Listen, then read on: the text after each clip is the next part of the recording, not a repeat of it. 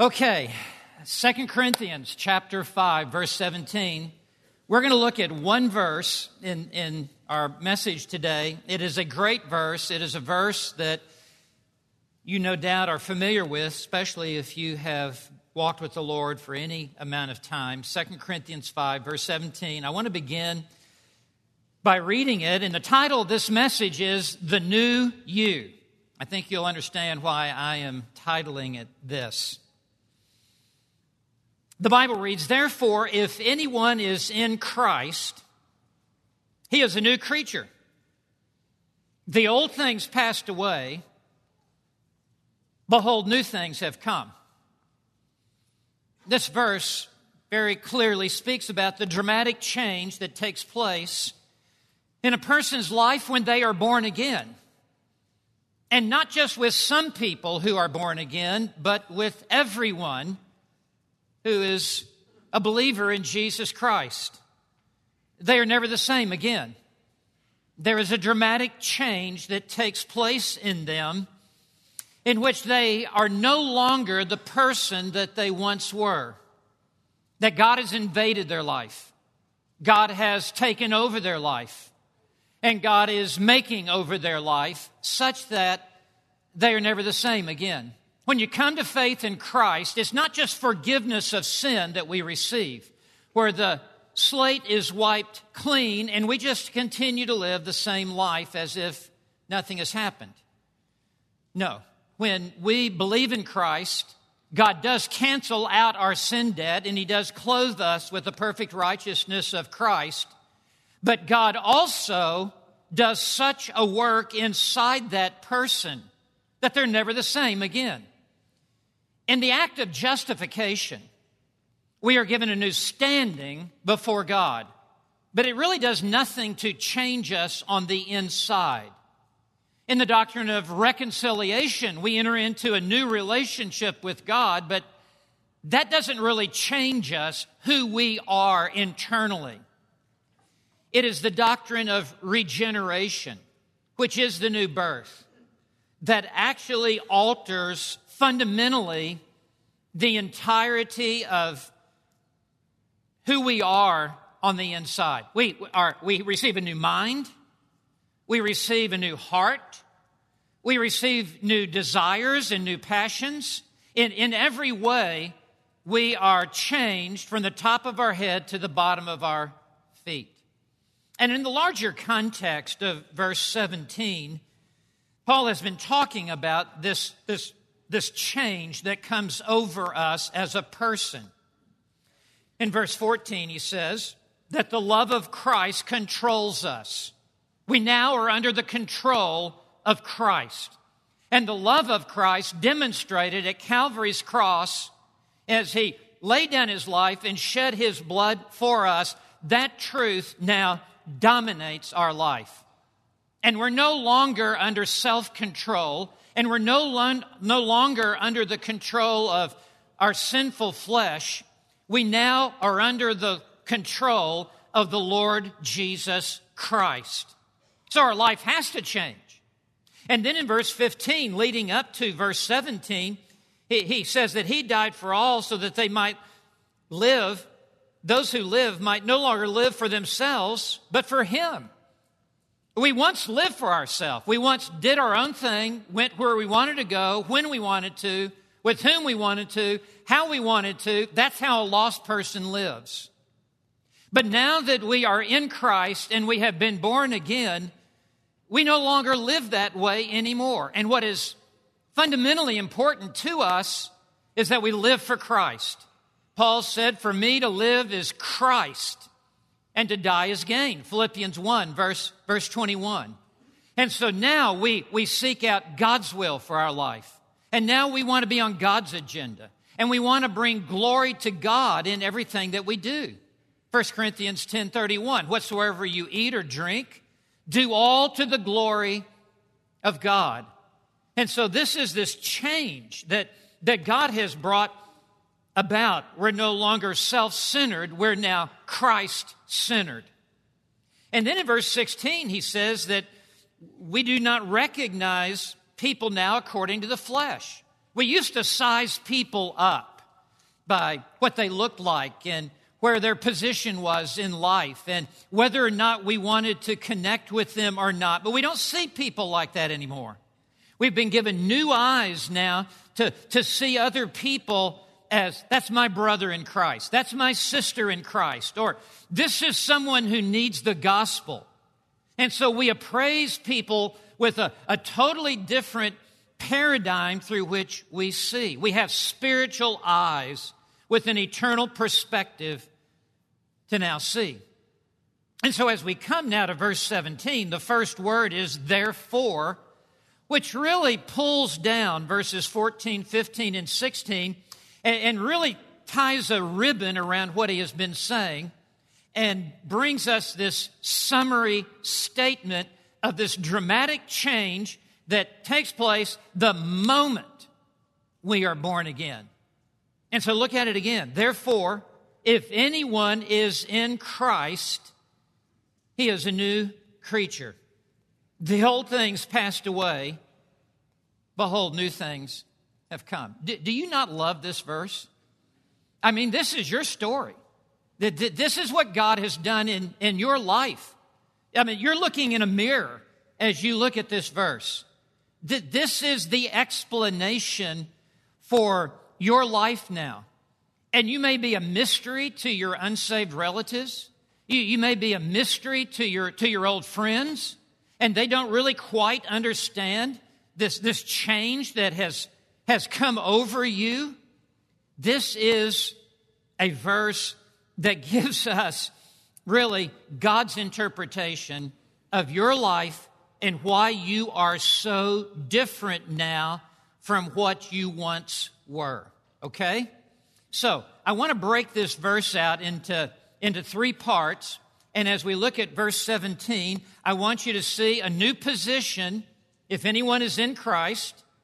I want you to see a new creation. He is a new creature. And I want you to see a new transformation. The old things have passed away. New things have come. So let's just walk through this passage together. This is a golden nugget that we're setting forth and putting on a pedestal and putting the spotlight on it that we might savor the truth of what is here. The first thing I want you to note is a new position. We have a new position. So he begins by saying, if anyone is in Christ. I love this word, anyone, because it indicates no matter what your past, whether you grew up in church or whether you grew up in a gang, whether you grew up in a moral lifestyle or whether you grew up with an immoral lifestyle, whether you grew up in a Christian home or whether you grew up in a non-Christian home, anyone, whatever your past, if you would put your faith in Jesus Christ, you would be immediately in Christ. Now, what does this mean to be in Christ? Well, please note, he doesn't say in church. And he doesn't say in the Word, because you can be in church and not be in Christ. I mean, with this many people gathered here today, it would be impossible that everyone who is in church is in Christ. We always have unbelievers among us, and we're thrilled that you're here. But you can be in church and not be in Christ. You can be in a Bible study and not be in Christ. You can be in prayer and not be in Christ. To be in Christ means that you have a saving relationship with Jesus Christ. It means that you are in vital union with Him. That means you're literally like plugged into Christ. I mean, if you could picture, if we had up here a vacuum cleaner, and it's got a long electrical cord, and there's a socket around here somewhere, and as long as this vacuum cleaner is just sitting here unplugged, it has no power, it has no energy, it has no capacity whatsoever to fulfill the purpose for which it's made. But if we take this electrical plug and put it into the socket suddenly there's a power surge, just immediately. And the engine comes on. And there's a power surge, and it's able to do what it is created to do. Why? Because it's plugged into the power source. It's plugged into the socket. And the same is true when we believe in Jesus Christ. We become plugged into Christ. And we once were dead in trespasses and sins. And suddenly now, the power of God and the power of heaven surges into our spiritual lives. And as Paul said in Philippians 4:13, I can do all things through Christ who strengthens me. The key is that we are in Christ. Now, we didn't start out in Christ. When you were born into this world, when you were conceived in your mother's womb, when you came out in that delivery, you were not in Christ. You were born in sin, with a sin nature, with a disposition to sin. You were born in another kingdom, in another realm. You were born a part of this world system over which Satan presides as the god of this age and the prince of this world.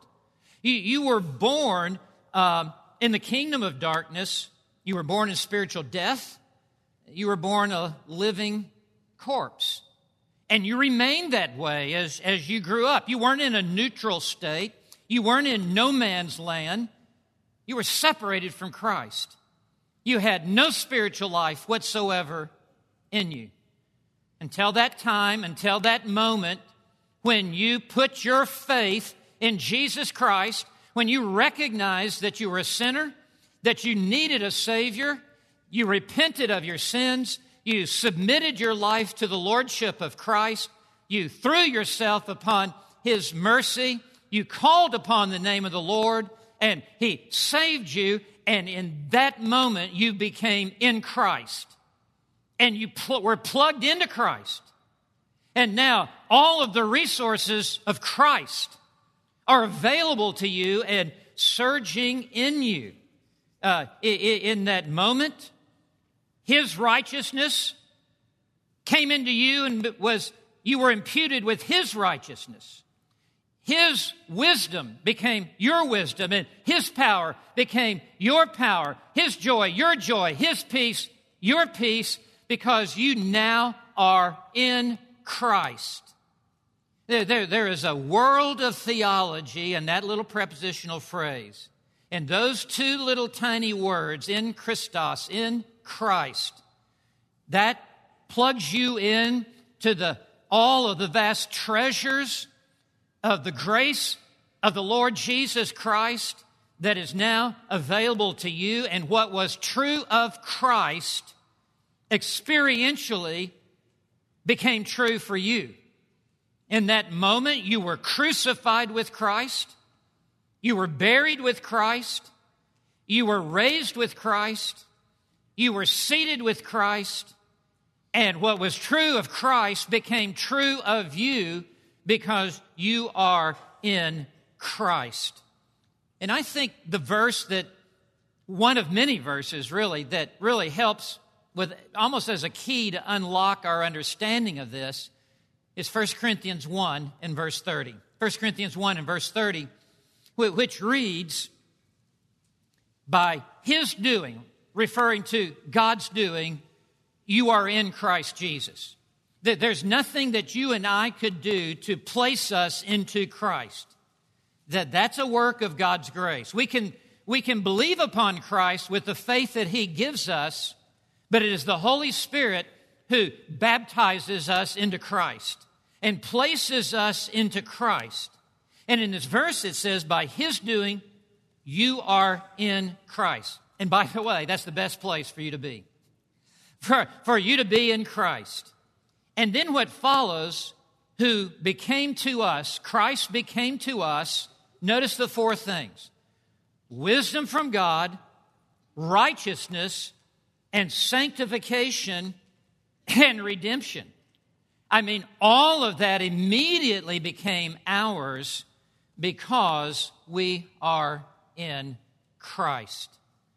So the question this morning that I have for you before we go any further is to ask you the obvious question. First of all, are you in Christ today? Are you a believer in Christ? And all believers have been placed in Christ. Do you know Jesus Christ as your Lord and Savior? And are you aware that by being in Christ, all of the vast spiritual riches that belong to Him are now being shared with you, and we are joint heirs with Christ of His vast estate? So, for the new you, it begins with a new position. You're in the world, but you're not of the world. You used to be of the world. You're no longer of the world. You're just in the world.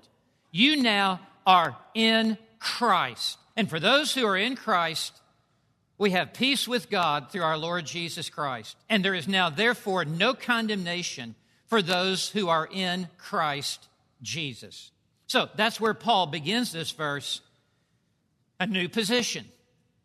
Now, second, I want you to note a new creation. We are a new creation, because verse 17 continues after he says, if anyone is in Christ, he is a new creature. That really speaks to the miracle of the new birth. We are a new creature. Just like in Genesis 1, where we read in Genesis 1, verse 1, in the beginning, God created the heavens and the earth. God spoke everything into existence ex nihilo, out of nothing. God said, let there be light, and there was light. And God separated the waters, and He scooped up the mountains, and He hollowed out the bottoms of the ocean, and He caused vegetation to grow. In the animal kingdom, God just created it out of nothing, right? He wasn't just rearranging what was already there. God does the same thing in the new birth. God says, let there be light. And the illuminating work of the Holy Spirit and gospel light came shining into our sin-darkened hearts. And in that moment, God created a new life inside of a new person. It's not a continuation of the old life. God's not putting a plus on our F, okay? It's a whole new life inside of a whole new person.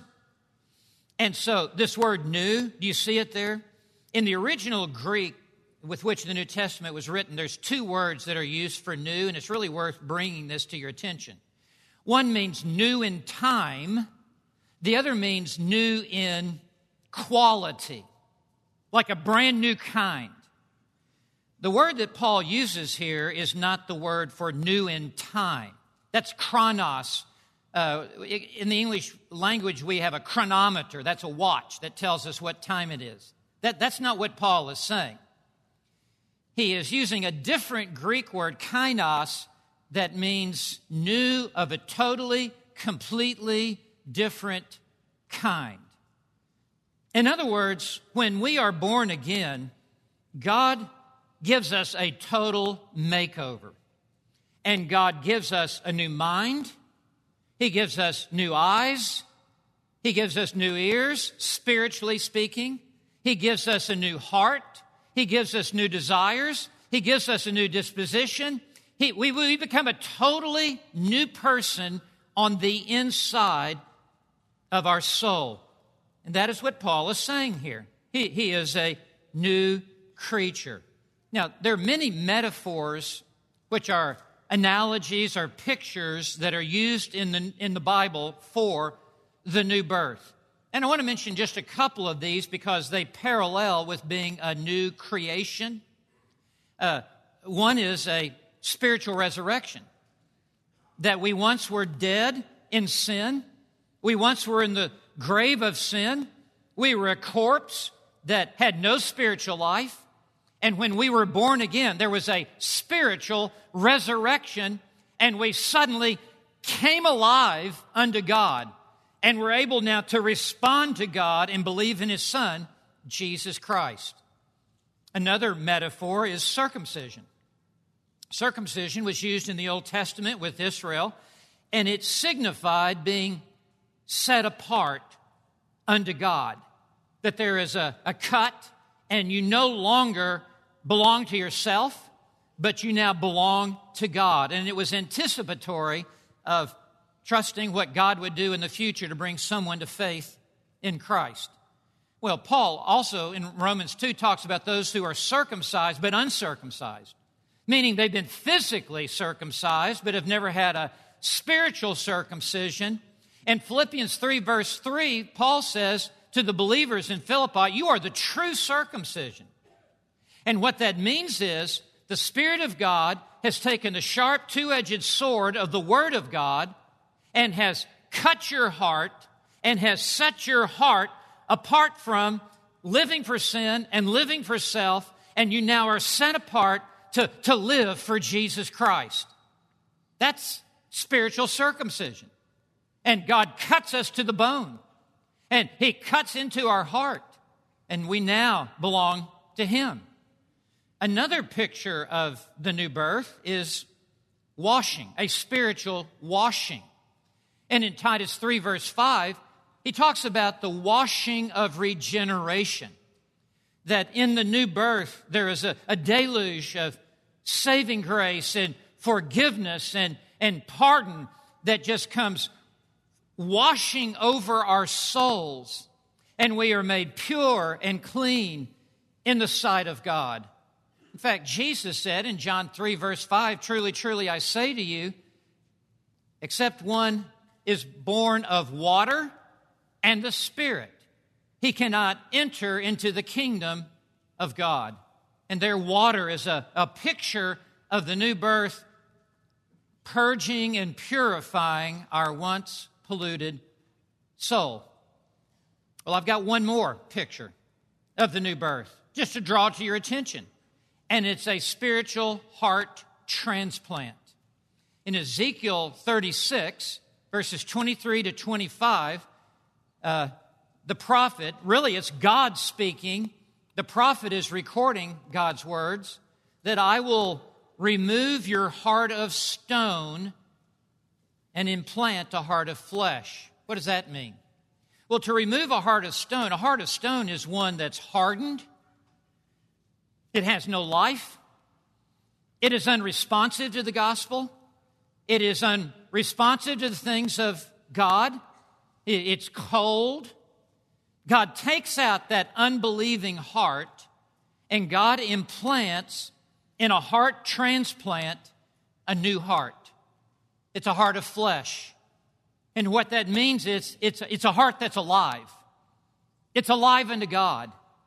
And it has a heartbeat and a pulse. And it throbs for the things of God. And it sends out to the entire inner life of a person really new life. That's the picture of the new birth. Well, here, Paul uses the image of a new creation or a new creature as God creates everything out of nothing. The greatest change that will ever happen in someone's life is not when they leave, not when a believer leaves the earth and goes to heaven. That'll be a significant change, but that's not the biggest change to ever happen in your life. It is when you are born again. That's an even bigger change than when you leave here and go there to be with the Lord. You say, why? Because in the new birth, you go from death to life. In glorification, you just go from life to life. You go from a measure of life here, spiritual life, to the consummation of full life there, but it's far more dramatic and it's far more different to go from no life to having the life of God within you. So that's how dramatic this is when we read in verse 17, he is a new creature. Now, before we move on to the last part of this verse, I want to give you some key words that will help define this change that takes place when you become a new creature, okay? The first thing I want to tell you is it's a radical change. It's not a slight alteration of who you are and what you are on the inside. No, you've gone from the basement to the penthouse with God. I mean, you have gone, there couldn't be a more radical change to take place in your life. So it's a dramatic, extreme takeover and makeover of your life.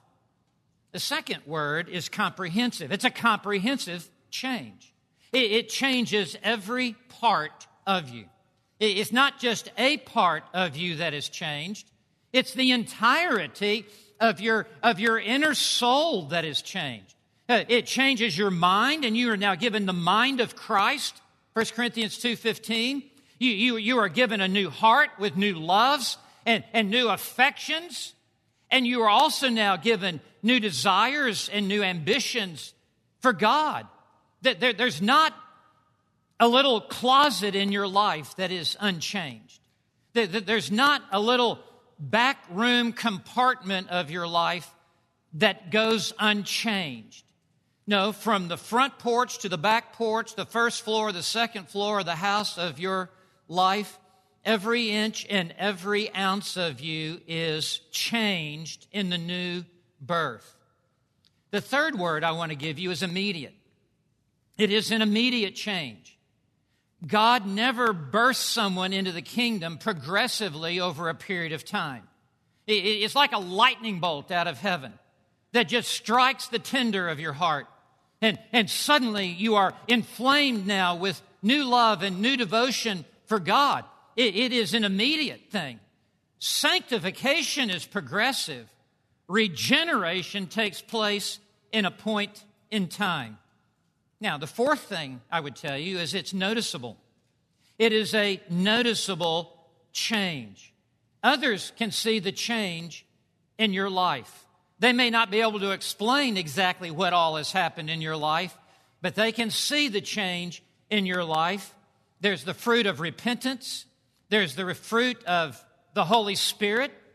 There now is love and joy and peace and patience and kindness and goodness and faithfulness and gentleness and self-control that begins to emerge in your life. But it all starts with the new birth. And then the word irreversible. It's an irreversible change. I mean, once a new creature, always a new creature. Once born again, never to be unborn. It's a work of God that can never be undone or reversed. Let me give you a verse. Philippians 1 and verse 6. Being confident of this very thing, that he who began a good work in you shall perfect it until the day of Jesus Christ. God never walks off the construction site. God never walks away from the life of a believer. When God starts, he stays with it inside the person and carries them all the way through to the end. It is irreversible. A believer will never become an unbeliever. And then 6, it's an individual change. It's a personal experience. It only happens one at a time. Let me put it to you this way. There are no twins in the kingdom of heaven. There are no triplets. There are no quadruplets. There's only one person who is born again at a particular time. That's how personal and that's how individual it is. And then the last word I want to give you is, it's really kind of a theological word, but hang with me on it. It's a monergistic change. Mono meaning only one, ergon to work. There's only one active agent at work in the new birth, and that is God himself. None of us here today birthed ourselves into the kingdom any more than a block of marble makes itself into a statue.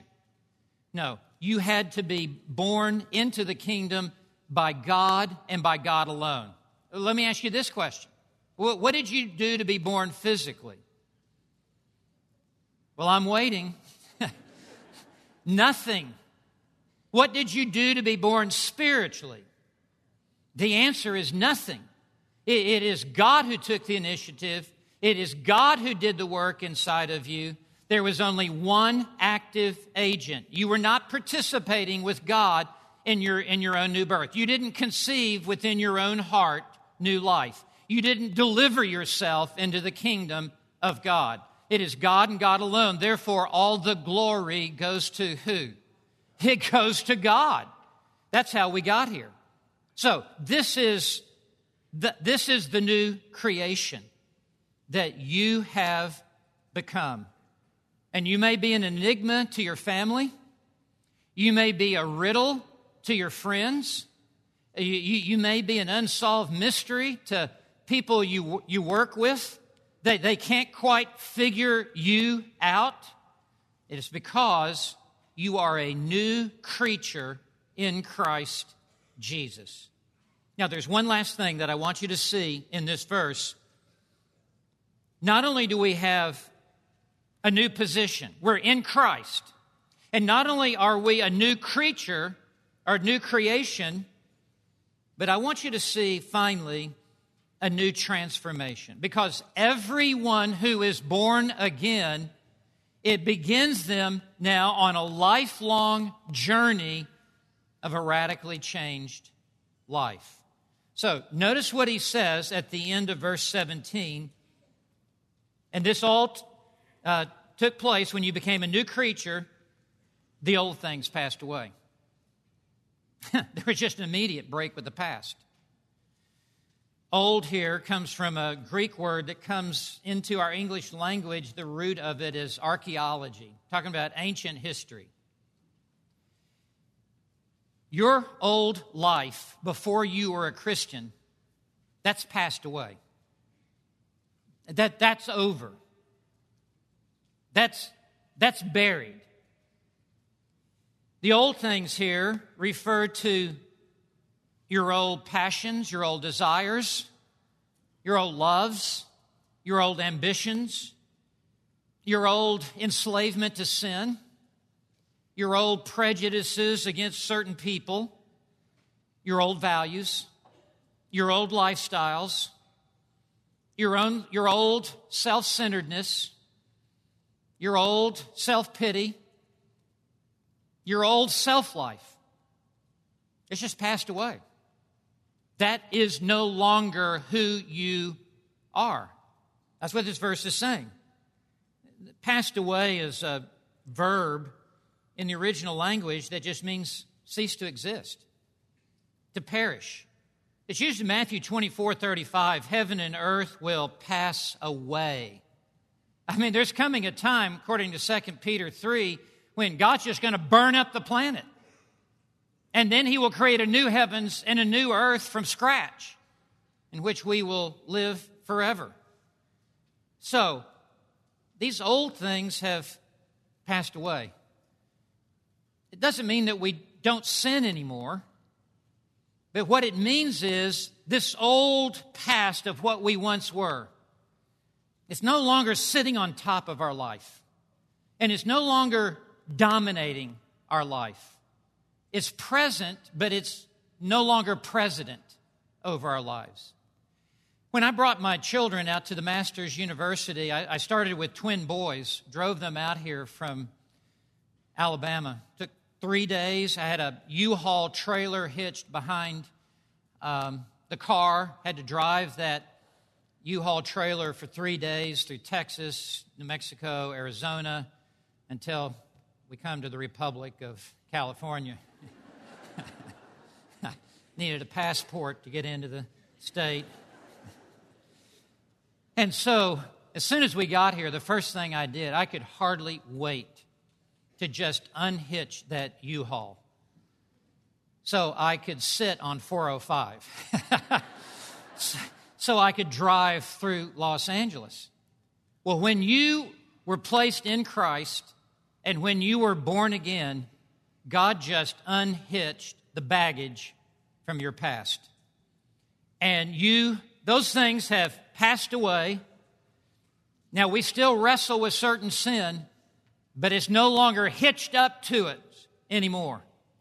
And then he puts it in the positive. He says, behold, new things have come. And when he says behold, that's a word that means look at this. Don't let this pass your eyes. Note this well. New things have come. And these new things are not new in time, but new in quality, new in kind. These are whole new things that have come to your life. These things are new loves, new desires, new motives, new joy, new priorities, new passions, new hungers. Now, everything that is good and godly now rises to the forefront of your life. Now, I need to point out to you in verse 17, when he says old things passed away, that's one verb tense in the original language, and it means all at once you were unhitched from that. But then when we come to the end of verse 17 and we read have come, new things have come, it's a totally different verb tense. And what that means is they came in the past and they will continue to come in the present and really into the future. There's this whole new life now that is emerging. Our spiritual lives, we're like this flower that's just opening up to the sun of God's grace. And we're just opening and growing upward and becoming more and more like Christ. So, these new things that have come, that's progressive. It started at the moment you were born again, and it just continues until the day we step into heaven. We call this progressive sanctification. It's progressive spiritual growth. It is progressive Christ-likeness. We're just ever and always growing and increasing. As Romans 8, verse 29 says, we are being conformed into the image of Christ. Ephesians 2:10 says that we are His workmanship created in Christ Jesus. Now let me tell you what God's up to in your spiritual life right now. During the Renaissance, Michelangelo was the great painter and sculptor, and he would take a block of marble from there in northern Italy, and he would just begin to chisel and carve and chisel and carve, and the next thing you know, there's the statue of David that's there in Florence. It's just jaw-dropping in its beauty. The muscles of David, the blood vessels you see, the hairlocks, the countenance on the face. They asked Michelangelo, how could you possibly take a block of marble and create David out of this? He said, oh, it's very simple. I just chisel away everything that does not look like David. Simple. You know what God's doing in your life? He's just chiseling away everything that does not look like Jesus Christ. He's chiseling away attitudes, actions, words, reactions. He's just chiseling all of that away, and it's a process. And none of us really are a completed work until that moment that either we die or Christ returns and we step into glory. And then God will just simply complete what He began back at the time of our regeneration, our new birth. But that's what God is up to in your life. And it is in the life of everyone who is born again. So they're not some people who are born again, but the old things haven't passed away. There's not some people are born again and new things are not coming. No, we call that a dead testimony. We call that a counterfeit conversion. We call that a bogus belief. In everyone who is born of God, they have become a new creature. The old things are just immediately shed, and there is now this new life that is emerging in this new person. So, how are we going to respond to this? What's your responsibility from this?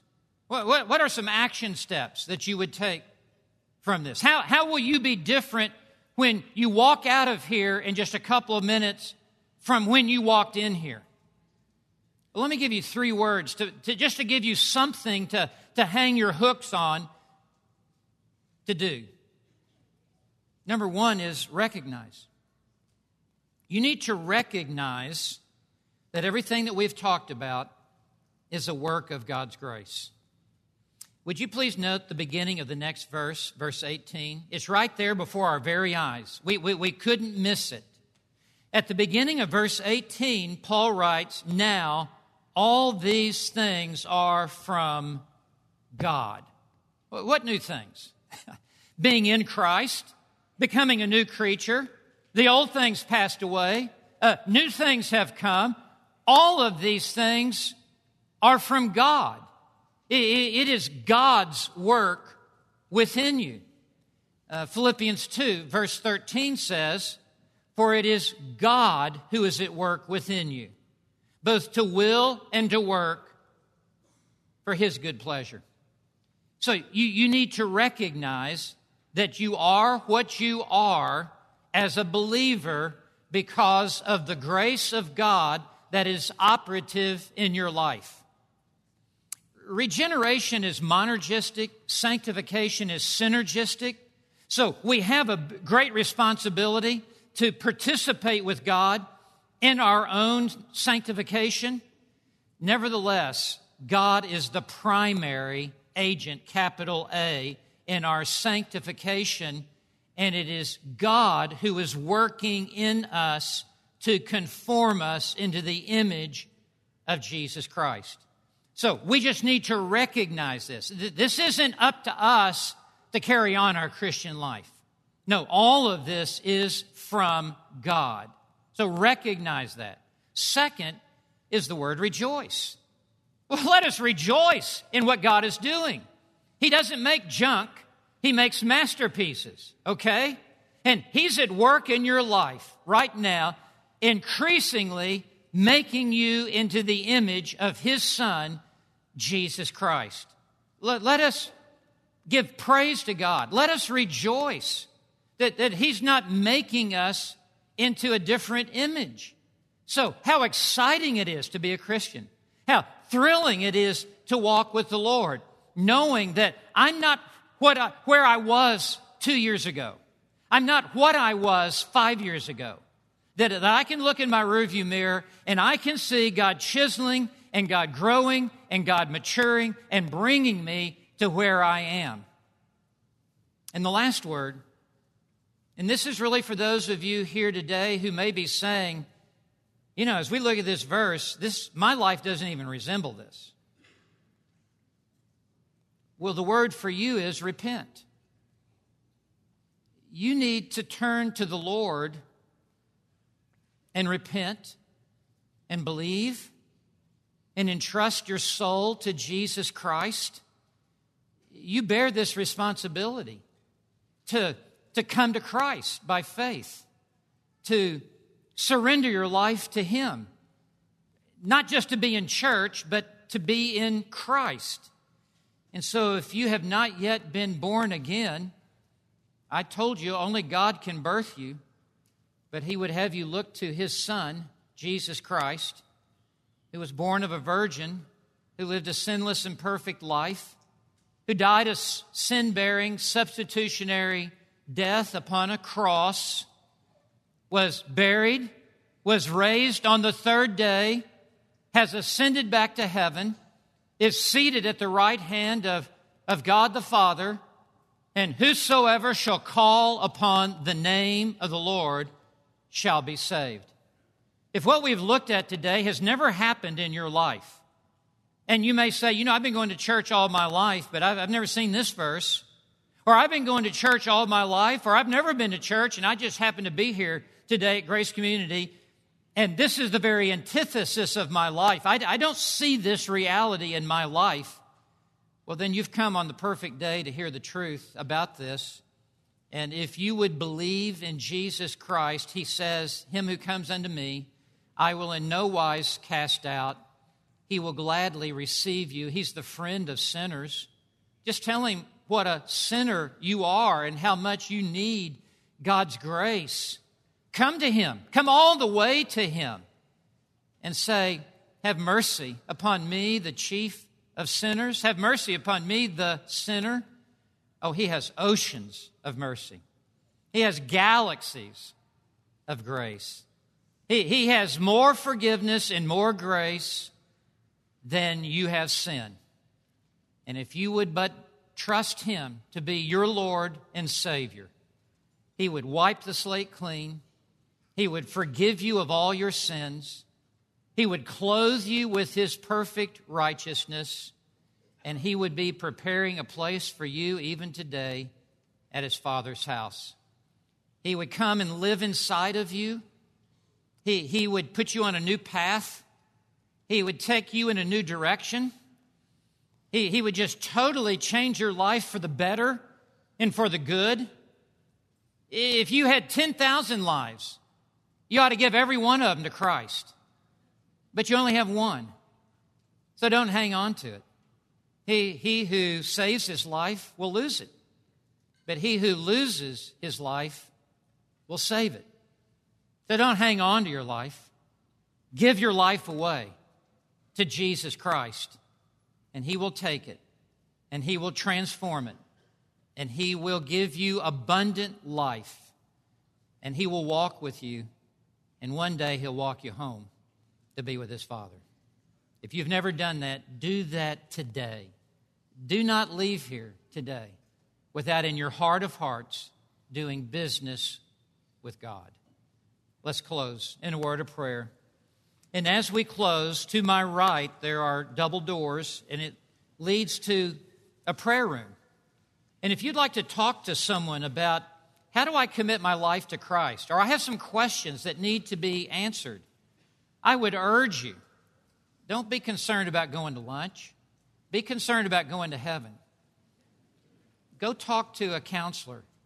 They are friendly, godly people who have a Bible and who can help you as you would commit your life to Jesus Christ.